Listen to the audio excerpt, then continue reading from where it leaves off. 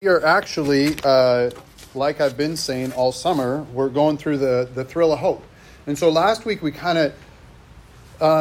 talked about the thrill of hope in the idea that we're not saved unto good work, or we're not saved by our good works, but we're saved unto good works. And then even in that, Titus 2:11 through 14, at the end of it says that he made for himself a possession of people who are zealous for good works. And so, in that, we know that God has good works prepared for us. We know that they can look in, I don't know what he has prepared for you, or even maybe in a season, in a lifetime, in a day. But I know that there are some things that are common as Jesus makes us new. And one of the principles behind the thrill of hope that we started with, which is, almost 9 years ago now, that we started with, that we believe that Jesus is reconciling this world back to our Father who is in heaven. We believe that we get to be about this work, that we get to play our part in the work of reconciling this world. 2 Corinthians 5:16 through 21 says this: "From now on, therefore, we regard no one according to the flesh. Even though we once regarded Christ according to the flesh, we regard him thus no longer. Therefore, if anyone is in Christ, they are a new creation. The old has passed away, and behold, the new has come. All this is from God, who through Christ reconciled us to himself and gave us the ministry of reconciliation. That is, in Christ, God was reconciling the world to himself, not counting their sins against them, and entrusting us to the message of reconciliation. Therefore, we are ambassadors for Christ, God making his appeal through us. We implore on behalf of Christ to be reconciled to God. For our sake, he made him," that's Jesus, "to be sin who knew no sin, so that in him we might become the righteousness of God."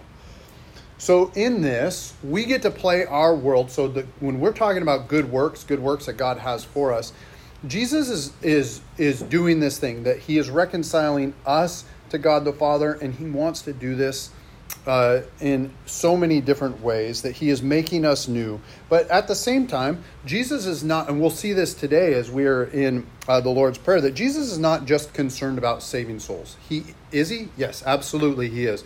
But it's more than that. He's reconciling the whole earth to himself. And last week we read this kind of not complete list of all things that God is making new, right? New heaven, new earth, new hearts, new creation. It says in Scripture he's making all things new. He gives us a new name, a new family, a new beginning, new relationships, new identities and destinies, new motives, new power, new purpose. He gives us new commands, right? He gives us new birth, new strength, and new plans. This is part of the newness that God is working in and through us. So there are many ways to go about this, and we get to search out and find our place in his work.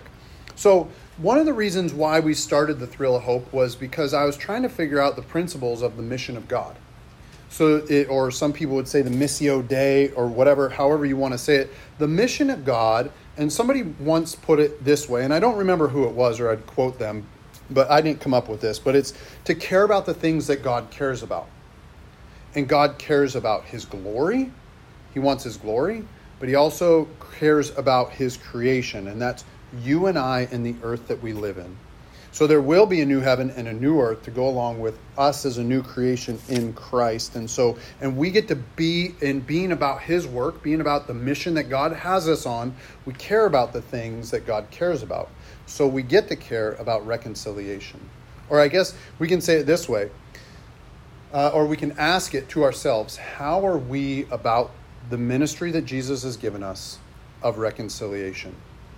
And I ask this not so that we feel guilty, but as a reminder and an invitation that we are getting to be about this work that God has for us, that we can invite others to explore how they might be reconciled to God as well. And I guess I could say, right, every now and again we sing "This Little Light of Mine, I'm going to let it shine." So how are we going to let our light shine before others? the light that Jesus gave us, that we don't hide under a bush, that we don't let Satan blow out, right? And so that the earth will see, because even in that, even when Jesus says you are the light of the world, who puts a light under a bush, or who covers a light? No, we put it out so that it'll illuminate. It'll illuminate so much. So one way we shine our light is through reconciliation.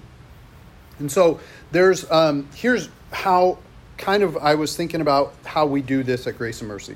And we're not limited to these ways. I'm actually like creative person, so I like being open, and like I pray that we'll just keep seeking different ways to be zealous for good works. Not just like, I think about this idea of good works and being zealous for them. Not just like liking the idea, but being enthusiastic about the ideas of good works, or to be glad that we get to join with Jesus in this reconciliation works. And so there are 8 areas originally that we decided to focus on. And the reason is for this is just so that we can have like a jumping off point, right? So some of these will work different ways in each of us. Some categories might spark your heart.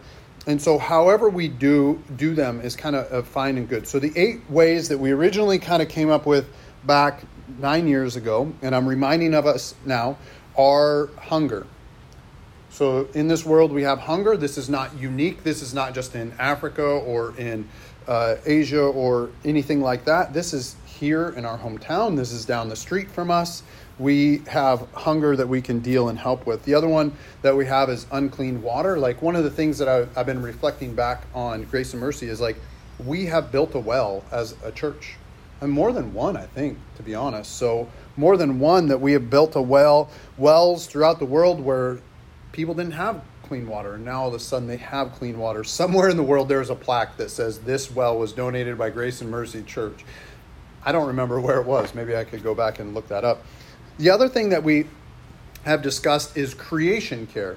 And so this is actually the thing that really got me into this. So creation care, when we talk about that, we're talking about the idea of taking care of the earth, not just exploiting it, but stewarding it well as God would have us do. Another area is education. And so this could be as a teacher. This could be like, and we'll get into this, but like what we do at Casino Road Kids Ministry with Homework Club. This could be even as we do this, right? We can say this is our homeschool, like how we raise our kids, right? Everybody in here has either homeschooled or been homeschooled. So we can say amen to that. That's just playing a part in what God has for us. Another area is economic equality. And this is not just like distribution of funds like communism or whatever. This is just going like, look, I want people to be able to live well and support themselves and be able to work in be able to make their own way here in this area. Another area that we actually sponsor currently is refugees. So I know that not everybody knows this, but Mo's family is refugees. And so we have always had a heart for that, for seeing people be able to make a living after they've been displaced.